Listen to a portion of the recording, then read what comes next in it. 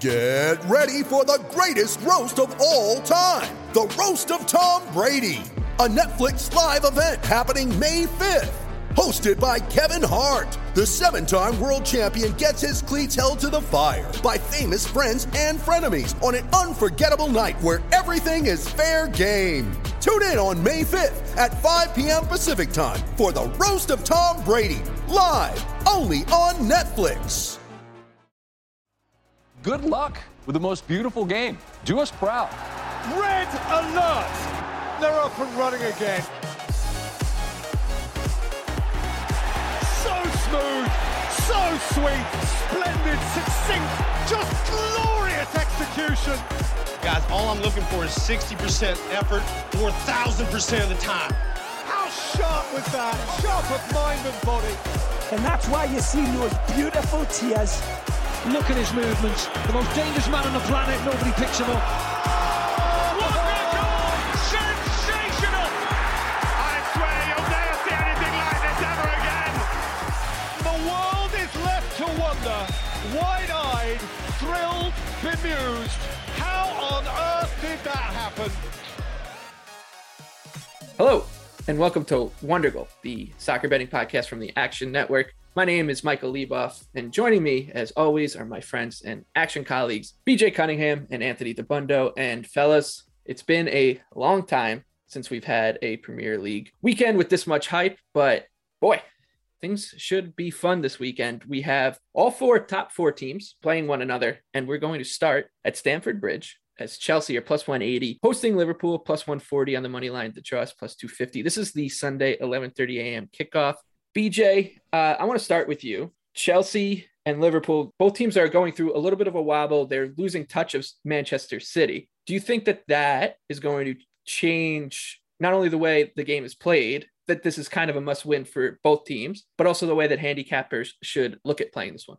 Potentially. I mean, obviously, I think from a live perspective, it definitely changes it. From a pre-match standpoint, I mean, this is pretty straightforward, obviously, with the match essentially being a pick-'em with Liverpool slightly favored. I have the match also projected around a pick-'em. So this is kind of a pass for me. I'm going to wait for a couple different live situations, but this is the repeat of the match earlier in the season where Chelsea went up 1-0 when Liverpool was dominating in the first half, and then Reece James got sent off for basically blocking a goal. Salah scored the penalty. Chelsea ended up drawing with Liverpool 1-1, but Liverpool completely dominated the second half with Chelsea down a man. Chelsea has not looked great as of late. Today, they got completely outplayed by Brighton in the last 60 minutes. Brighton was able to control possession. They were able to create chances. They outshot Chelsea 18-11. So this is not great when you're going up against the Liverpool team that really should have beat Leicester, created a boatload of chances and just couldn't put anything in the back of the net. This is the last match for Liverpool before Salah and Mane go off to the Africa Cup of Nations. So this is really, really big for Liverpool, and they need 3 points if they want to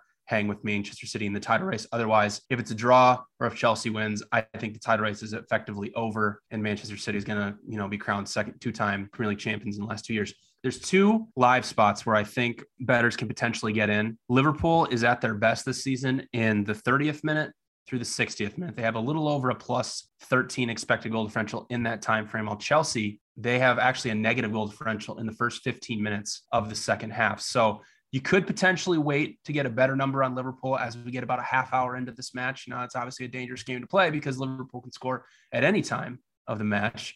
On top of that, if Chelsea scores first, it's going to be an auto Liverpool play for me coming through in the Action Network app, because Liverpool, they haven't spent much time, down this season, but when they're down, they've created 5 expected goals in about 100 minutes. So that's a pretty good average, and a pretty good indication that they should be able to get right back in this match. And today, also with Brighton being able to control possession, I mean, what do you think Liverpool is going to do? They're actually going to be able to finish off those chances that Brighton wasn't able to do. So for me, it's kind of a wait and see type of moment. I'm probably going to try and wait and get a better number on Liverpool as we get, a little deeper into this match. But a lot of signs are pointing towards a Liverpool victory and getting back in this title race against Manchester City.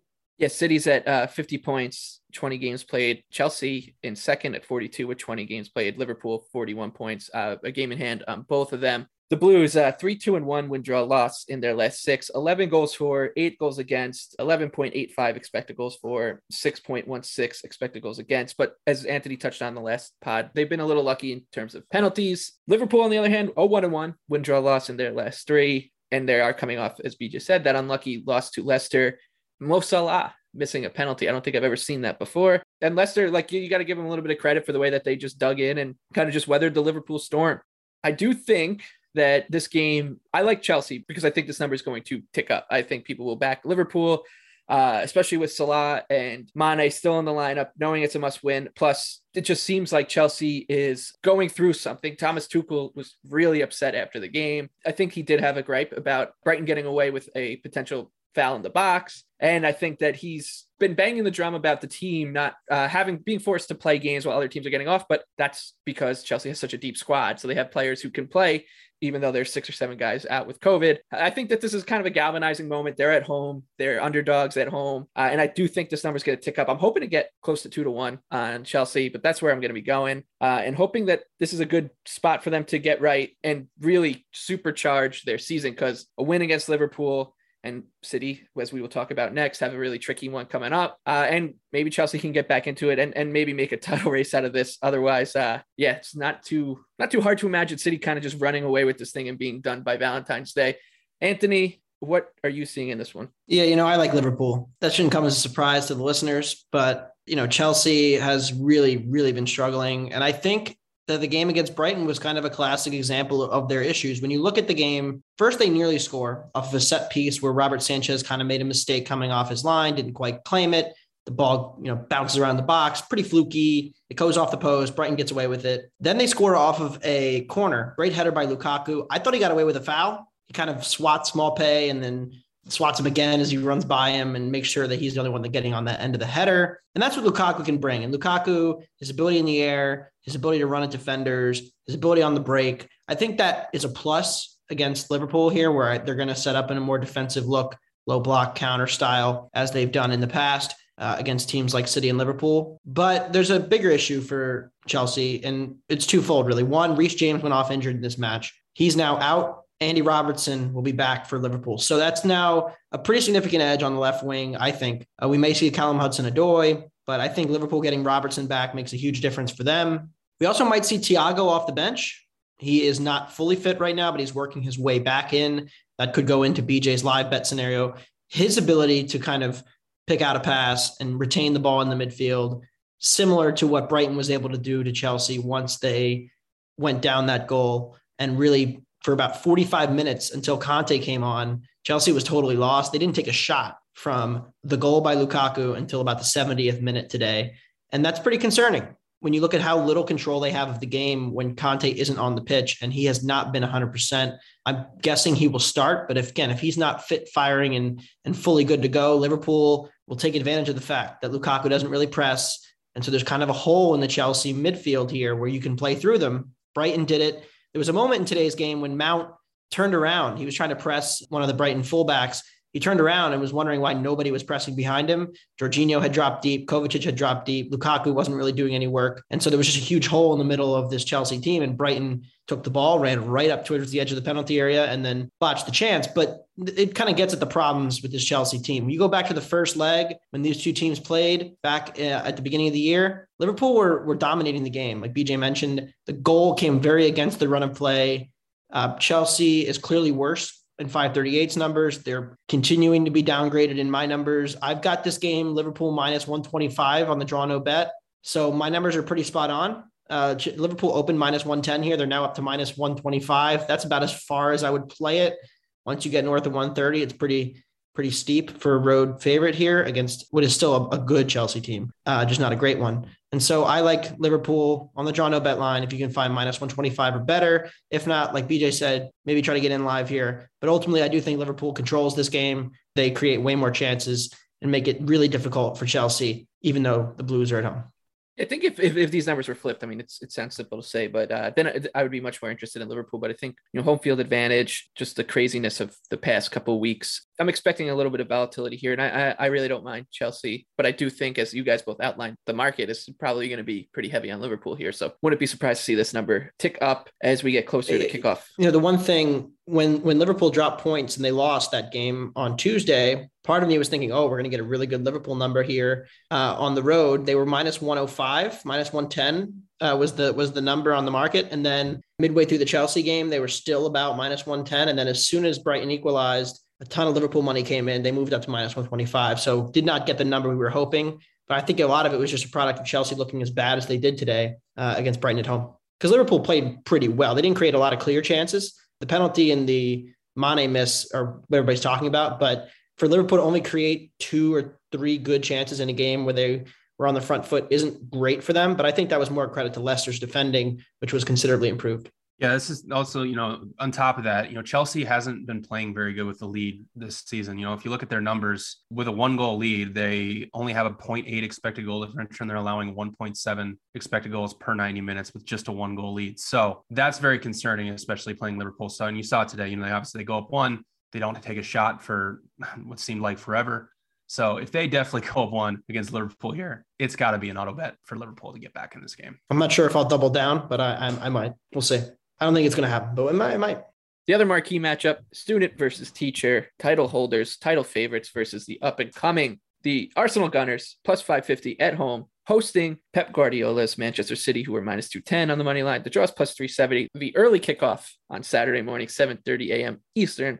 Arsenal, 4-0 in their last 4, wins over Southampton, West Ham, Leeds, and Norwich City. Not exactly a murderer's row, especially when you consider that West Ham has been banged up and in poor form. But still, you got to just beat the teams that are put in front of you. Plus 9.15 expected goal differential in those matches. But as we've talked about on this podcast a lot, when Arsenal steps up in class, they don't really seem to bring their A game and struggle. I think City minus 1.5, their plus 140 is a really tempting number, because I think if City do win this game, it's going to be by multiple goals, because that would suggest that the Arsenal defense is maybe reverted back to what we saw early in the season when they got pasted by Chelsea and Liverpool. They also struggled against Manchester United. They struggled against the City team. So I think that there's a pretty good chance this is a blowout, or maybe Arsenal sticks it to them and get a point. So I like the plus 140 on City minus 1.5. In this podcast, we have an Arsenal hater. That's Anthony. And an Arsenal tragic, someone who loves Arsenal, roots for Arsenal. That's BJ, but you got to start with the hater for this episode. So, Anthony, can BJ's Gunner pull it off? I don't think I've been an Arsenal hater in terms of my perception of them this year. I certainly hate the club from a personal point of view. Look, they've played 3 times in the last year and a half since really Arteta got a stranglehold on the Arsenal club, not counting that there was a 3-0 beatdown, but I'm not going to count that right after the Premier League restart in 2020 post-COVID. So both games last year were 1-0 on aggregate. There was 2-0 to City. Expected goals were about 3 for City to 1 for Arsenal. So pretty comfortable City wins, but they were not able to get margin.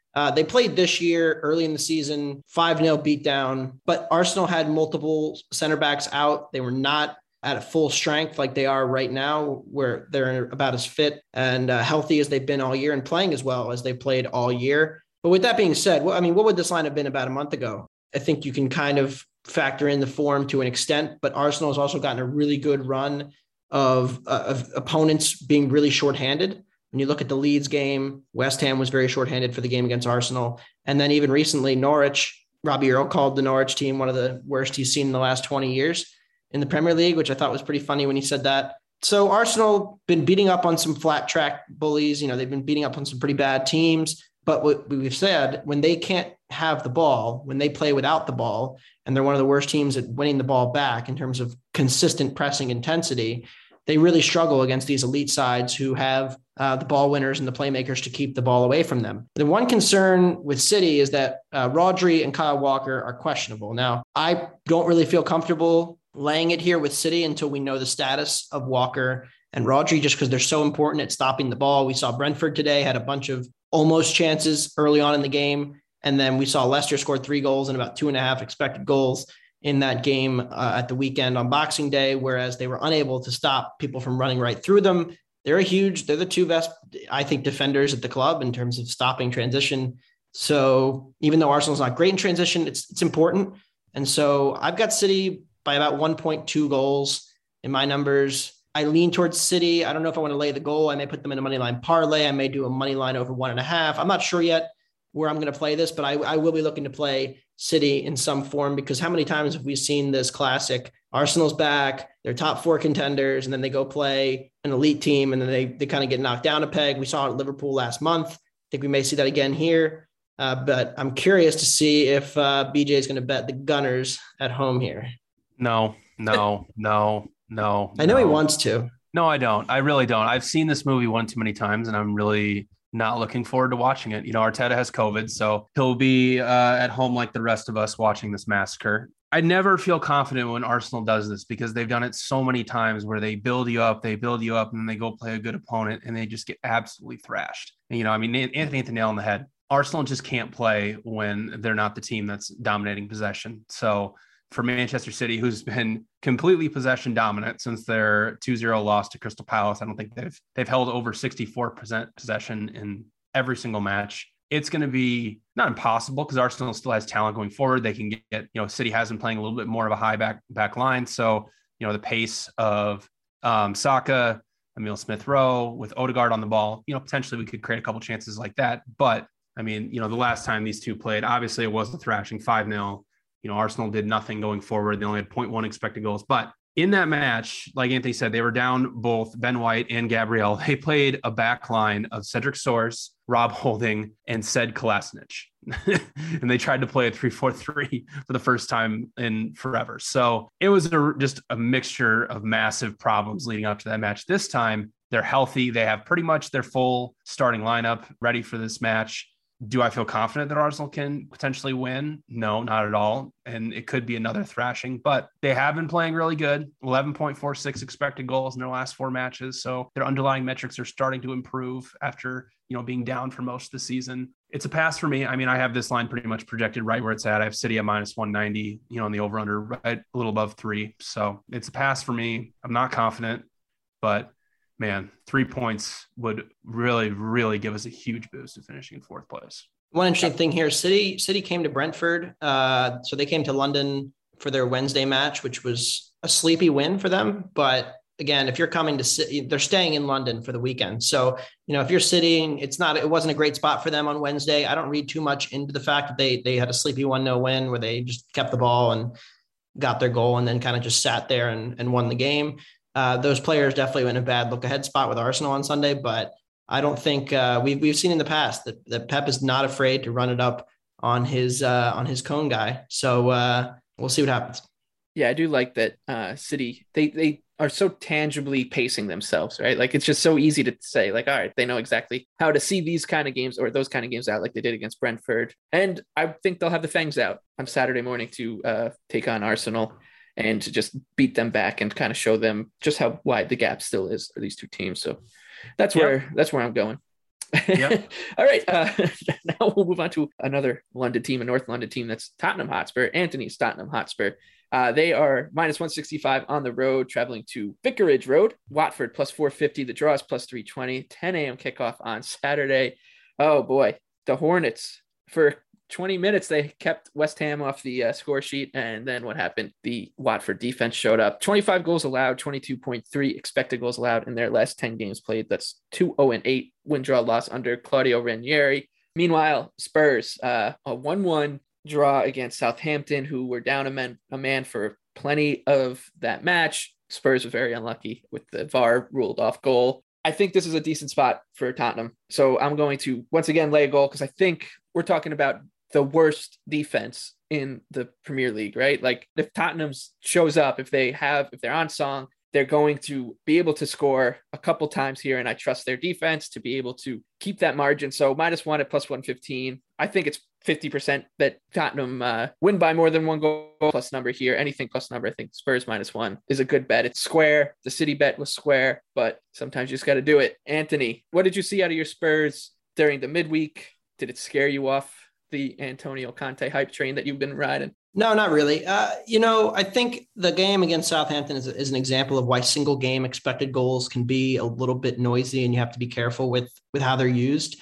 Because if you look at the expected goals at the end of the match, Tottenham, 2.1 plus a penalty, Southampton 0.5. Dominant performance for Antonio Conte's men. But you go back and you watch the game. I mean, the first half, I thought Saints were the better side for the first half hour. They got the goal, pretty deserved.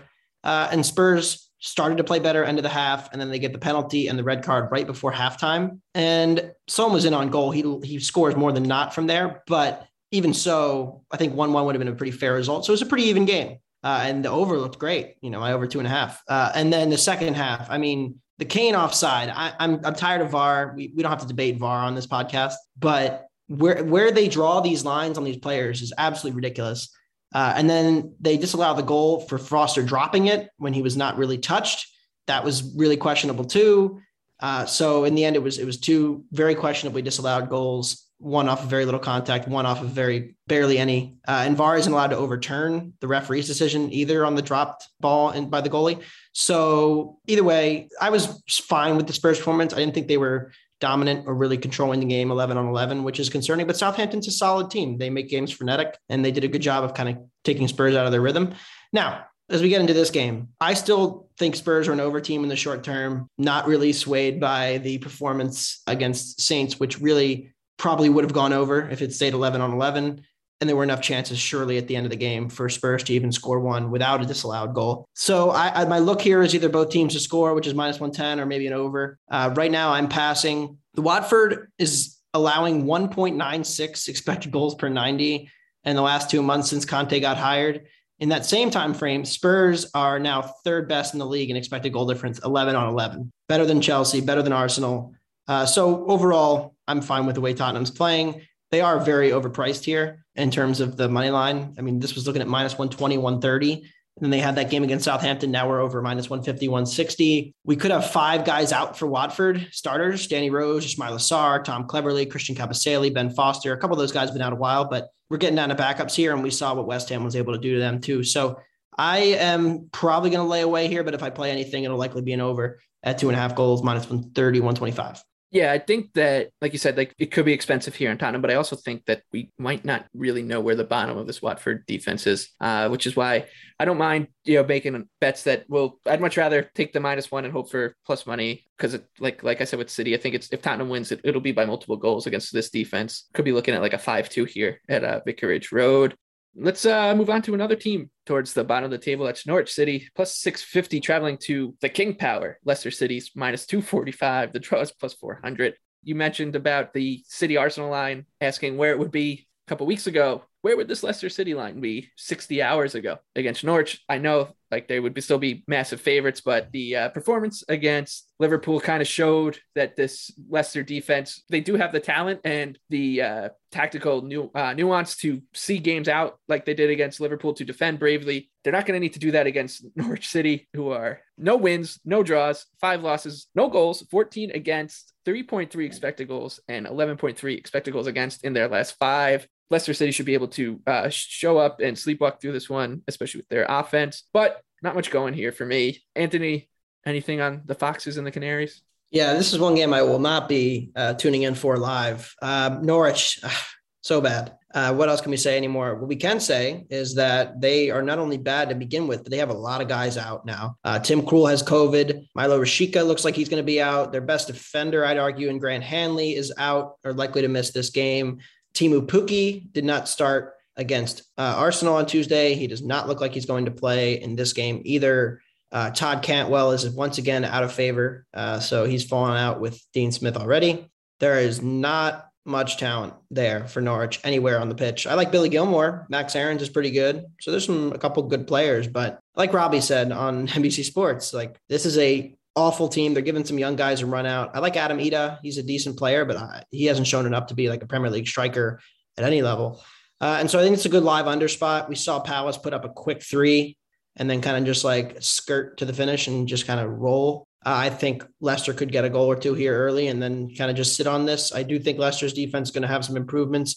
Brendan Rodgers switched some things up on the set piece defending against Liverpool, seemed to make some improvements with there. They've conceded the most goals from set pieces in the entire league. So they had to make some adjustments. And I trust Rodgers to do that and at least, shut off that area. Now they're not going to be a good defense, but they're going to be a better defense than they've been.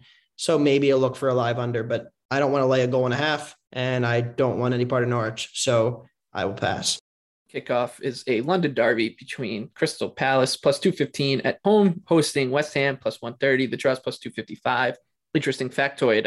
Our deputy editor, Steve Petrella, who oversees our day-to-day editorial, he was writing a year in review, and this morning asked me what team I thought was the most picked team in the Action Network app, the award-winning Action Network app. I got it on my first try. It was West Ham. In my head, the logic was, who's a good team that probably wasn't that expensive to bet on? West Ham, in both the previous season of the calendar year plus this one. And people listen to this podcast and they hear me talk about betting on West Ham, so they follow me all the time.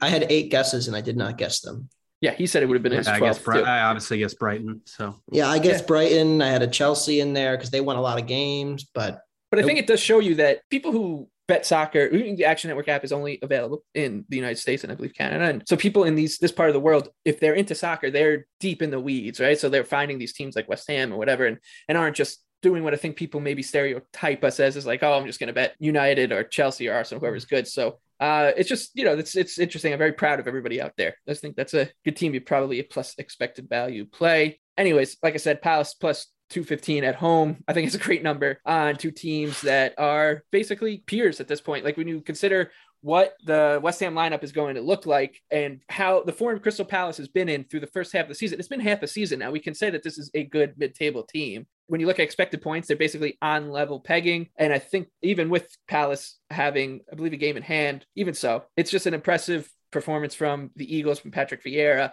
And I think this game should be much closer to a pick'em than it is. West Ham's coming off an impressive win against a bad team. So I think maybe that's why they're a little inflated after putting up a crooked number against Watford. I like Palace here. I think it's pretty hard to look away. Better than 2-1 against a team that I think is in the same tier of the Premier League as them at home. So give me the Eagles and Patrick Vieira's revolution, man. This has been a lot of fun to watch. BJ, who do you got? I'm joining you. I like Palace draw no bet at plus 135. So Palace was a little shorthanded against Norwich on Tuesday. No Zaha due to suspension. Conor Gallagher surprisingly was out. No Joachim Anderson. Now, the news with Gallagher is that it's not COVID, and it sounds like he was rested. So he could potentially be back in the lineup. And he is in the lineup.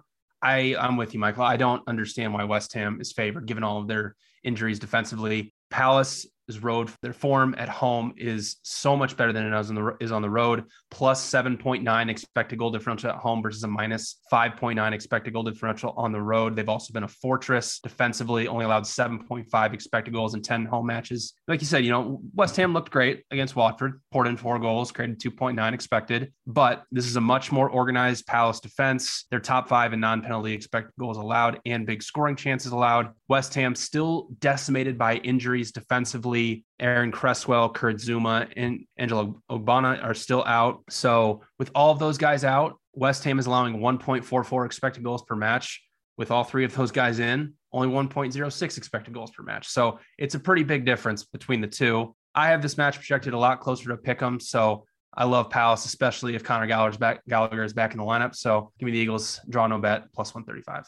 Anthony, I have no evidence to back this up, but I feel like you're a Crystal Palace naysayer on this podcast. But this time you're going to come with us. Yeah, I certainly lean towards Palace in this front. I agree. The number is weird. West Ham was about plus 145, and then they took some money down yesterday. So certainly some love for West Ham in the market. I don't really see it either. Like BJ mentioned, Palace been excellent at home.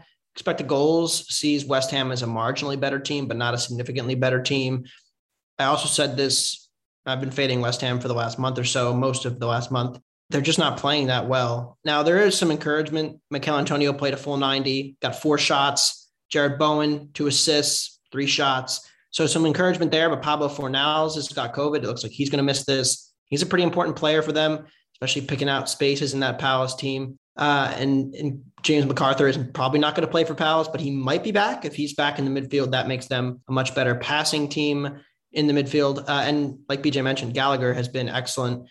John Mueller of The Athletic had a great article about the no-touch all-stars and how players who don't really touch the ball that much but have a huge impact. And that's Gallagher. He shows up in all the right places, gets a lot of shots, good chances from outside the box. It's Chelsea loanee, and they may be recalling him at some point next year. And I think he may feature for them, but we'll see. But either way, in terms of this game on Sunday, I lean towards Palace. I'm going to wait and see what the lineups look like. there's been a lot of weird Palace market movement. They were down to -110 on the money line at one point against Norwich, and I missed it and did not grab it. And then it went right back up to -150. I think that was an overreaction to the lineup. We'll see what Palace lineup looks like, and I may end up firing with you guys on the Eagles. Yeah, the part of the weirdness about Palace, especially in their last game against Norwich, was they're trying to get that game called off. And then when they came out with their lineup, they had the guys from the previous match, and one of them was, or 9 out of the 11, Wilfred Zaha was suspended, and the other guy was on the bench. So it's like, it was a very strange thing with the Palace thing, and I think that was why the market went a little haywire there. People were expecting that they were going to have their B team playing, but they ended up not. So this pandemic, the Omicron era of pandemic football has been quite strange. And with that, we'll move on to a game that I'm really excited about. Brentford, the Bees, +195 at home, hosting Aston Villa, who are +140. The draw is +240. And this is a 9 a.m. kickoff on Sunday. Boy, everybody wants to watch great attacking soccer or great attacking football. But there's something beautiful about watching a cohesive defensive unit, especially one that's wearing a very distinctive kit like Brentford do with the red and white stripes, move together as one unit. And this is a team that we've kind of expected that they would regress towards maybe the lower to mid-table portion of the standings. That's where they're heading, and that's where they are. But like, their defense is still just very impressive to me. 1.96 expected goals against to Brighton, Hove Albion, and Manchester City. Only 1 goal allowed to City. I know they had one chalked off from VAR, but I think that this is a team that we talked about this with Brighton last episode. Brentford, I think, sets up as a good underdog bet because they are going to scrap teams. They're going to drag them deep into matches. They did it to Man City. They almost were able to earn a draw against the Citizens. And Aston Villa isn't going to threaten the Bees as much as the City offense would be able to. They have struggled to create scoring chances. I know they're suppressing them very well under Steven Gerrard, but this is going to be a rock fight. I'm very tempted by the draw, but I actually like the number on Brentford at home better. 2-1, hopefully you can get right now, but +190 or better for me. Buzz, baby, back on the Bees. Love this team. BJ, what do you think? I agree. This is one of those other weird lines that I was like, well, how is Brentford an underdog? And I understand, no Rico Henry today, no Mbeumo, but really encouraging performance from Brentford. Only allowed City to create 1 expected goal. That's their second lowest output of the entire season. And, obviously they haven't looked great offensively their last 2 matches, with only 1.1 total expected goals against City and Brighton. But those are 2 top 5 defenses in the Premier League. Aston Villa has improved under Steven Gerrard, but their offense hasn't really gotten much better. Only 6.6 expected goals in his 7 matches in charge. Brentford, like you said, Michael, incredible defensive outfit, only 1.14 non-penalty expected goals allowed per match. And they're only allowing a little under 12 shots per 90 minutes, which is inside the top 5 in the Premier League. So it's going to be difficult for Aston Villa, who is bottom 5 in pretty much every single offensive metric, to actually create a lot of chances. If we go back to when these 2 teams met earlier this season, I understand Aston Villa was under Dean Smith, but Brentford was by far the better side. They won the expected goals battle 1.1 to 0.6. They had more touches in the penalty area. They had more shot creating actions. They had more interceptions and tackles than Villa.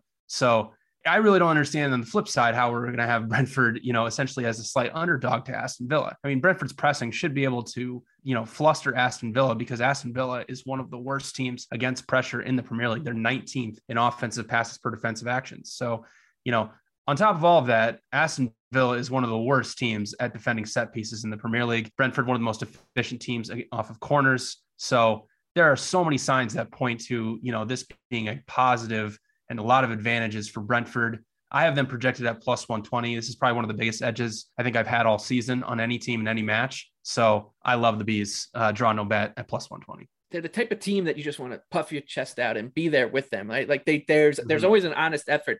You might not make money betting Brentford every week in and week out, but they're going to give you their best. That is a nice thing to watch, especially if you've been watching bowl games and stuff like that, and you see someone just completely lay an egg. It's so refreshing to watch a team that shows up, or Everton, by the way. If you've been watching Everton and betting them, they don't really tend to show up much, but watching a team that they're going to come out and they're going to give you their best. It sounds cheesy, but that's what this Brentford team's been doing. And Anthony, you love them too. Yeah, I think we've reached the agreement portion of the podcast, because I know, looking at our sheet, we're going to be agreeing on a lot of games down the stretch here. And Brentford, this is the first of 2 where I have the wrong team favored, or at least the wrong team is favored, in my opinion, based on my projections. I don't have them quite as big of an edge as BJ does, but I definitely show value on the Bees. I make them minus 115. So pretty much flip the line, and that's where you end up. They only allowed Villa, that is, only allowed 1.2 non-penalty expected goals to Chelsea. So it was an okay defensive performance. 3-1 loss looks a lot worse when you factor in 2 penalties and the cross they conceded from.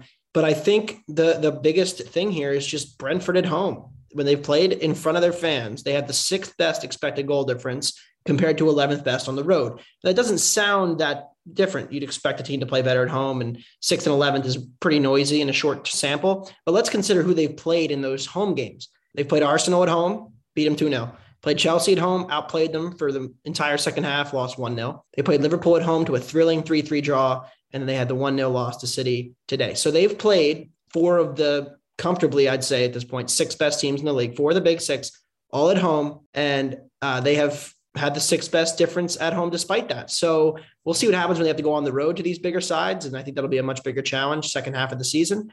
But they've shown themselves to be an excellent home side who creates more chances at home. I know there's some issues with squad depth, and Thomas Frank talked about that today. But again, like Michael mentioned too, you're always going to get a great effort from them. I think they're a better team than Villa, and they're at home. So I like the Bees. And as we get into the next game, I know we're all going to, I think, agree on that one as well. Yeah, we're all going to be in the foxhole together for Brentford, and we're all going to be in the foxhole together for Brighton & Hove Albion plus 190. Underdogs, for some reason, traveling to Goodison Park to take on my Everton Toffees. The heartbreaking Everton Toffees plus 155 at home. The draws plus 225. This is another 9 a.m. kickoff on Sunday. I mean, you guys were just talking about the previous 2 games, Palace and then Brentford, not understanding the line. And Brighton is a much better team than Everton. This isn't really that close, I don't think, in terms of also like available personnel. Brighton is not nearly as banged up as Everton. Yes, they might get Dominic Calvert-Lewin back. We say that every week because they keep getting their games postponed, and that's good for them. Yerry Mina, who knows? Luka Dean has been out of favor with Rafa Benitez, but they might need to call him into duty for a put me in the window kind of thing for Chelsea because they're interested in buying the French fullback. But boy, I don't understand this one, and I don't even want to get too deep into it because it'll depress me, so I'll let you guys do it instead. But yeah, BJ, how can you look away from Brighton at this number? I can't. I don't understand why they're plus money on the Toronto bet line. It makes absolutely no sense to me. Everton's still injury riddled. The latest, injury report that we saw, it's basically all the guys who talked about Lampard. Well, they're still out, Dominic Calvert-Lewin's, in, but Brighton looked so good today that how can you not look away from them? I mean, they won the expected goals battle against Chelsea and outshot them 18-12. And then I can't tell you how good of a matchup this is for Brighton because number one, they are a top 3 pressing team in the Premier League and Brentford is bottom 3 against pressure. So they're going to be able to win the ball in the middle of the field, control possession and create just a ton of chances against Everton defense. That's probably going to be without Yerry Mina. When Yerry Mina is not in the lineup, they allow 1.65 expected goals per match. With him in the lineup, they allow only 1.12 expected goals per match. So with Michael Keane playing alongside Mason Holgate or Ben Godfrey, it's just, it doesn't work. They have no center back depth. So, this could be another situation. This could be a classic Brighton performance where it ends in like a 0-0 draw and Brighton, creates like 2.5 expected goals to Everton's 0.3, but I don't understand why Everton is favored. Even if they were healthy, I still would kind of be like, I would still probably favor Brighton in this one. I'd suggest this would be the number if Everton was healthy. Right. And, when you go back to early in the season when these two played, Brighton was riding high after 2 wins. Everton came in and just swatted them. Like they completely dominated them. But that, Everton was fully healthy at that point. And obviously since that point, these teams have gone in just absolutely opposite directions. So, again, I don't see how you don't play Brighton here. If you're hearing this podcast, I'd probably play it right now because I don't see how this number can get much better for Everton. Maybe if Damari Gray is playing, that's great, but still no Richarlison, still no Andros Townsend. So, Dominic Calvert-Lewin coming off a long-term thigh injury, I don't really expect him to go the full 90 minutes and, potentially, risk, re-injuring that because he's done it already, I think 1 or 2 times already during his rehab. So I honestly don't see how you look away from Brighton here. So I'll take Brighton on the Toronto bet line at plus 115. And we talk about it a lot with Brighton that if you can't move the ball through their midfield, you are going to be in a world of hurt. And who can move the ball for Everton? Abdoulaye Doucouré is all right at getting through lines, but he does it in what way? He doesn't pass through it, right? He's a dribbler and a good counter guy. Alon's not going to do it. Andre Gomez, he can pick a pass, but he doesn't play a full 90 minutes ever. So this is a great spot for the Seagulls, right, Anthony? Yeah, we go back to the first time these two teams played. I had Brighton. I lost. That was back in my I'm betting Brighton every week phase. And then I came off that phase a little bit, and they're starting to turn it around a little bit. The biggest thing here about that game was that Brighton controlled the possession, but they never really did anything with it. And Benitez was very happy to let Brighton have the ball and then pick their spots to hit them in transition with Andros Townsend, Damari Gray, Richarlison, all these good attacking players who are not going to be able to play for Everton in this game on Sunday. So I think you lose a lot of the transition threat without these guys. And I think the resulting game flow is that Brighton will have most of the ball and they'll do their traditional passing and they'll get to the edge of the penalty area and they'll lose it a bunch and they won't create a ton of great chances, I don't think. But the one person who is back for Brighton and scored a great header today is Danny Welbeck. He adds kind of a second shot getter in this team.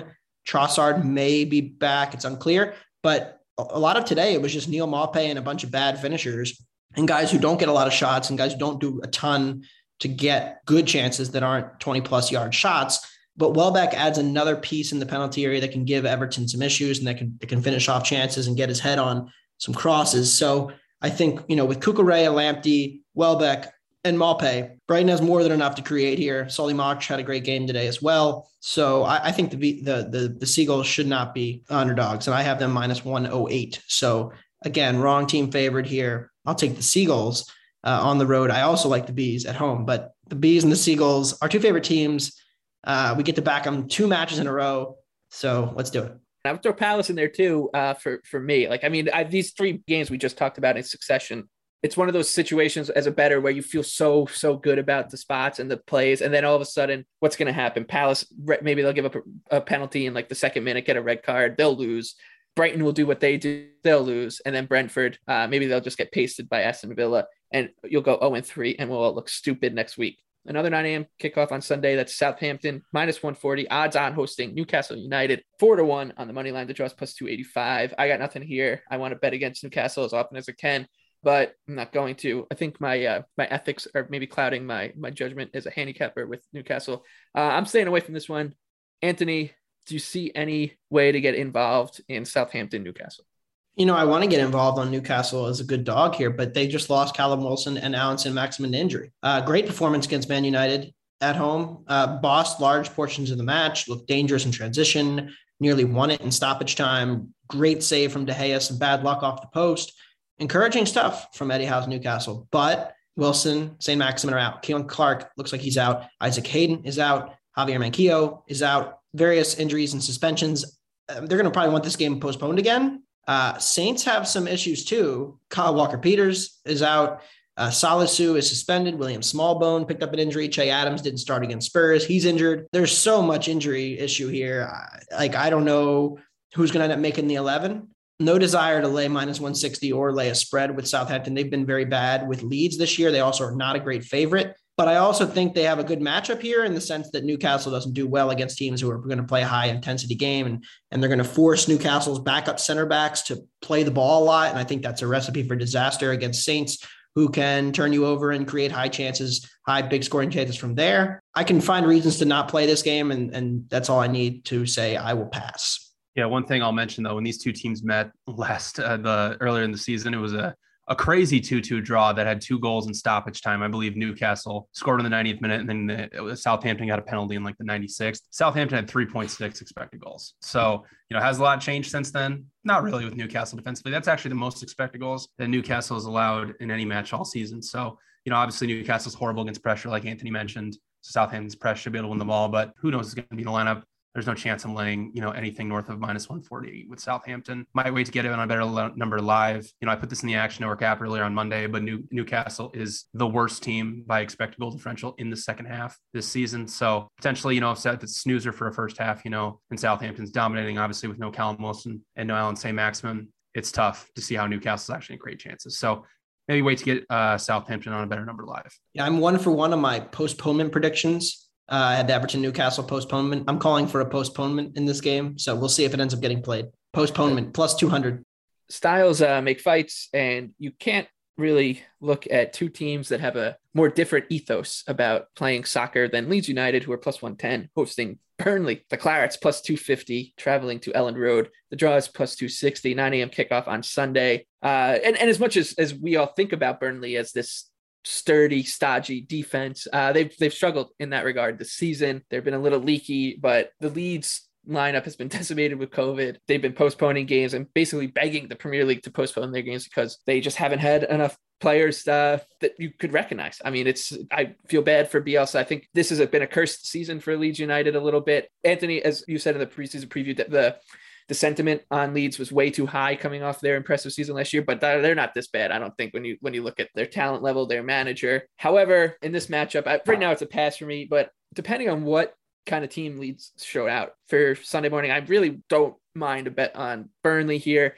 And BJ, I know you don't either. No, yeah, I like over 2.5 goals in this, and potentially love Burnley as potentially my favorite underdog. But I mean, Leeds defensively just been horrible. I know they've played a tough schedule these last month and a half or so, but 15.6 expected goals allowed in their last 7 matches. They're, like you said, they're in an injury crisis right now. No Calvin Phillips, no Rodrigo, no Liam Cooper, no Diego Llorente, and no Daniel James for this match. The biggest thing for Leeds is that they're facing a lot of teams lately that are very good versus pressure, and they're just getting exploited. Surprisingly, Burnley actually is pretty good versus pressure. They're 6th in pressure success rate allowed, and they're the most pressed team of anybody in the Premier League this season. So they're used to it by this point. And we're getting Bielsa kind of burnout here with obviously not very many people being in the lineup. So it's kind of sad. I feel like he's kind of on the edge, which is very sad because we all love watching Leeds style of play. But historically, especially for this matchup, his teams are horrible against set pieces. They allowed the most set piece goals in the Premier League last year with 15,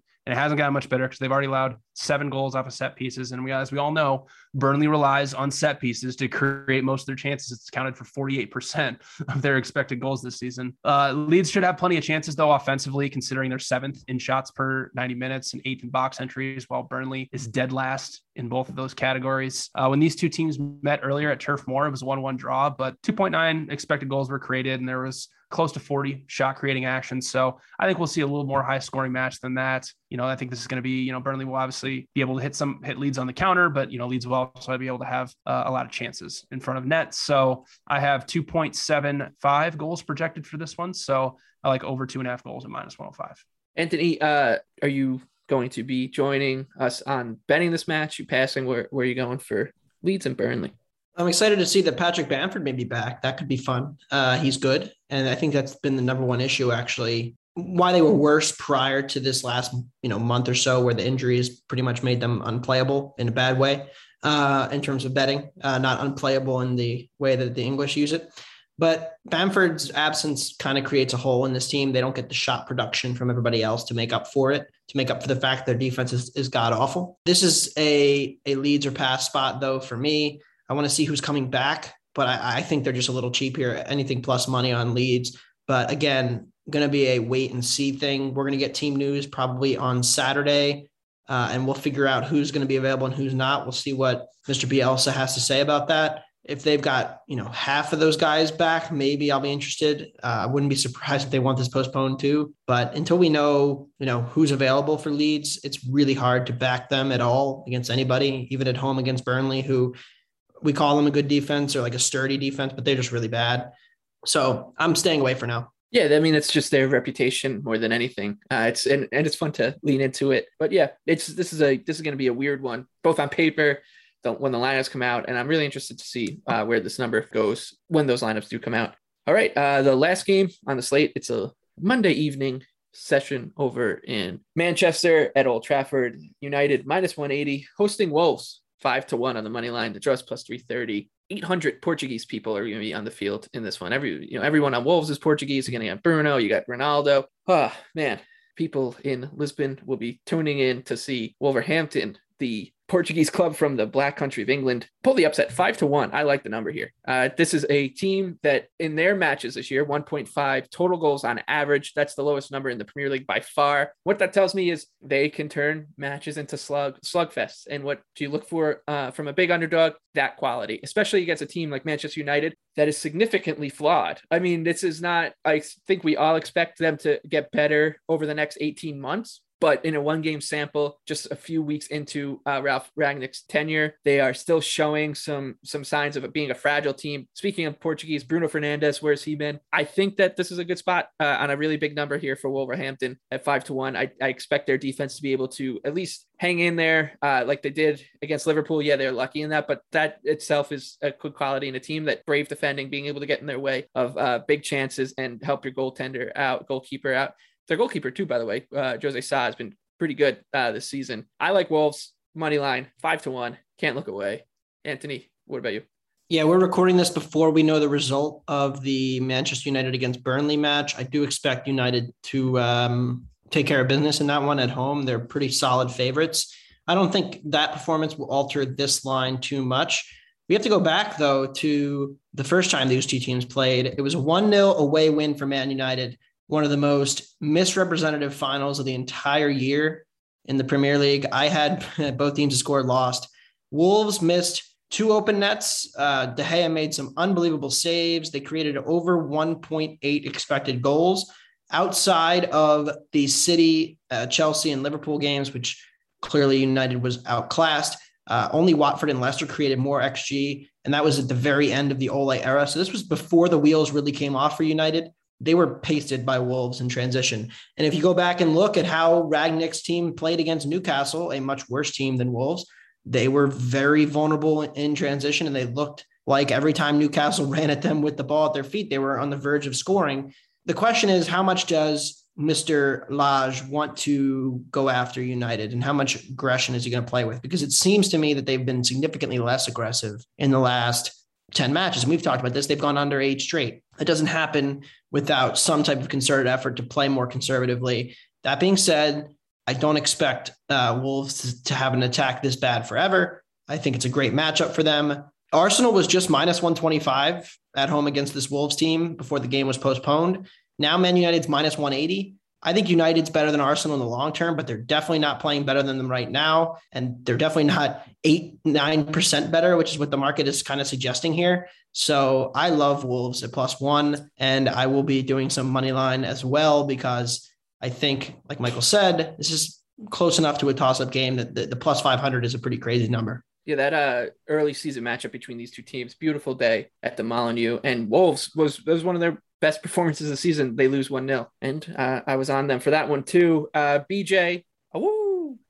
Yeah, I'm with you guys. Wolves +1 and -110. So Rangnick changed his formation to a 4-2-2-2, so very narrow, what he normally played during his time in Germany. And that formation can work, especially if you're pressing at a successful rate and you move as a cohesive unit, you press cohesively. Well, Manchester United is doing none of that. Like Anthony said, there are so many times that you watch United and you just see Scott McTominay or Fred just getting pushed way up to the box. And then when a team wins the ball, you're like, oh my gosh, there's just so much open area for them to just go forward. And the first time these two teams met, it was Adama Traore who just torched Manchester United up and down the field. And, playing that narrow formation, you're playing a team in Wolves who likes to play a 3-4-3. So they rely a lot on their wing backs to get forward and create some chances. And they're going to be afforded a ton of area, down the sides of the pitch. So, it's a great matchup for Wolves. Man United pressed a lot better against Newcastle, 40% successful pressure rate. But then again, that is Newcastle. They're one of the worst teams in the Premier League against pressure. This is a great spot for Wolves. Like you guys said, we don't expect their offense to be this bad for this long, but this is still a really, really good defensive unit, really good structure. So I love the Wolves +1 at -110. And like Anthony said, obviously I'm an Arsenal fan, so, I'm a little bit biased, but again, I don't see how Manchester United is 60 points better than Arsenal on the line. And that just makes no sense to me.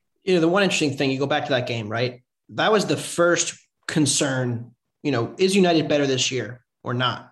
We had that question. I thought they would be marginally better, but still have flaws. That match was like everything that we thought was wrong with United last year, where they were luck boxing results, but not really playing great. That's exactly what happened again. And we were like, okay, United's not that good, but we thought Wolves were going to be this expansive counterattacking team. That hasn't really come true. But the United 4-2-2-2 can work, I agree, but not with the front four they played on Monday. I mean, Ronaldo, Greenwood, Fernandes, and Rashford all like to have the ball at their feet, all like to beat a man off the dribble. None of them are good at winning the ball back. None of them are great pressers. And they just look so exposed. I actually felt bad for Fred and McTominay, who I thought were decent, but it's so impossible to play tactically with that front four and try to press cohesively because they lose the four of them just lose the ball too much and it doesn't work. And so I'm concerned about this matchup quite a bit for United. And hopefully we get a beatdown of Burnley maybe, and we can get a better number on Wolves.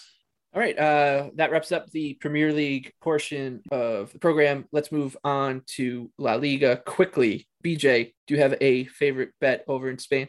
Yeah, I like Real Sociedad plus 135 on the road against Alaves. So if you guys are wondering what happened to our 50-1 Real Sociedad ticket, Anthony completely jinxed it when they beat Osasuna 2-0. He messaged us and said, Real Sociedad is winning La Liga. And what have they done since then? They have 1 point since then, and they're completely out of the title race. So thanks, Anthony. But no, this is just it's a great buy low spot for them. They're relatively healthy. A lot of teams around Spain have a ton of COVID cases. None really have been reported that much for Real Sociedad. This is an Alaves team that's, bottom 5 offensively and defensively in non-penalty expected goals. I have them projected at plus 113. So I think it's just a great matchup and a good get right spot for Real Sociedad. Anthony, what's your favorite bet in La Liga? Worst team in Spain, Cadiz and Sevilla, both teams to score yes, plus 115. Just another Sevilla fade. I don't know how they only conceded 1 goal to Barcelona, but they did. I'm really looking to play against them, but I also don't trust Cadiz to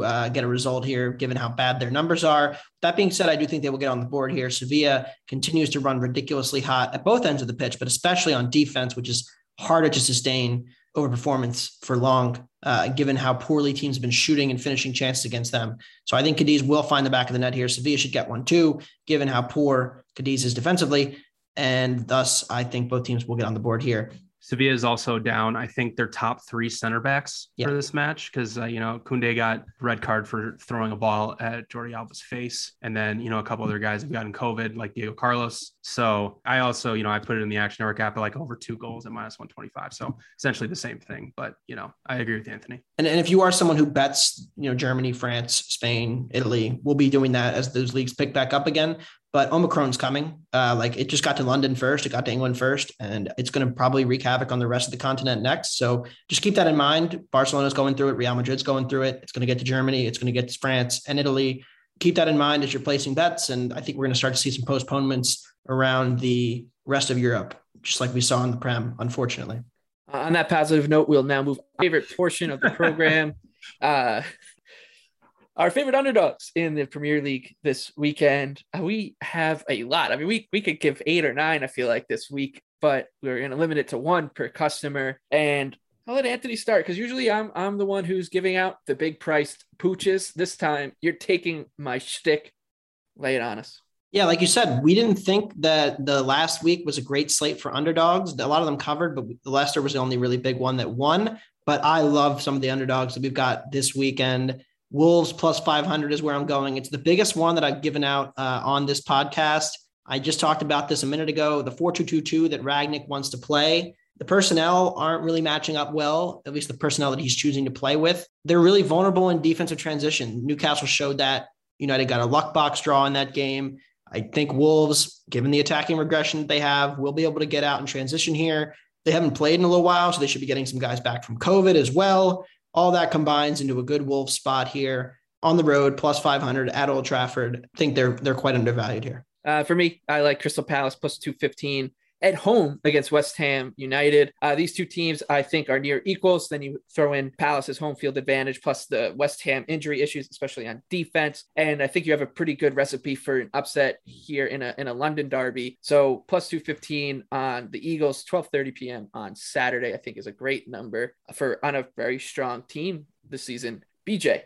Burnley plus 250 on the road at Leeds. Leeds has been horrific defensively, like I already mentioned. 15.6 expected goals allowed in their last 7 matches. They're going through an injury crisis. Burnley is obviously they create most of their chances off of set pieces. They have close to 6 expected goals off of corners this season. Marcelo Bielsa's sides historically are horrific against set pieces. So great matchup for Burnley to maybe nick in a goal off of a corner. Leeds should be able to create some chances, but, then again, Burnley's doing a much better job at blocking shots. And, the last time these two teams met, it was a pretty even match, pretty even unexpected goals and a 1-1 draw. I think this is a great spot for Burnley to pick off an injury-riddled Leeds team where Burnley is relatively healthy. So give me Sean Dyche, give me the Clarets, plus 250.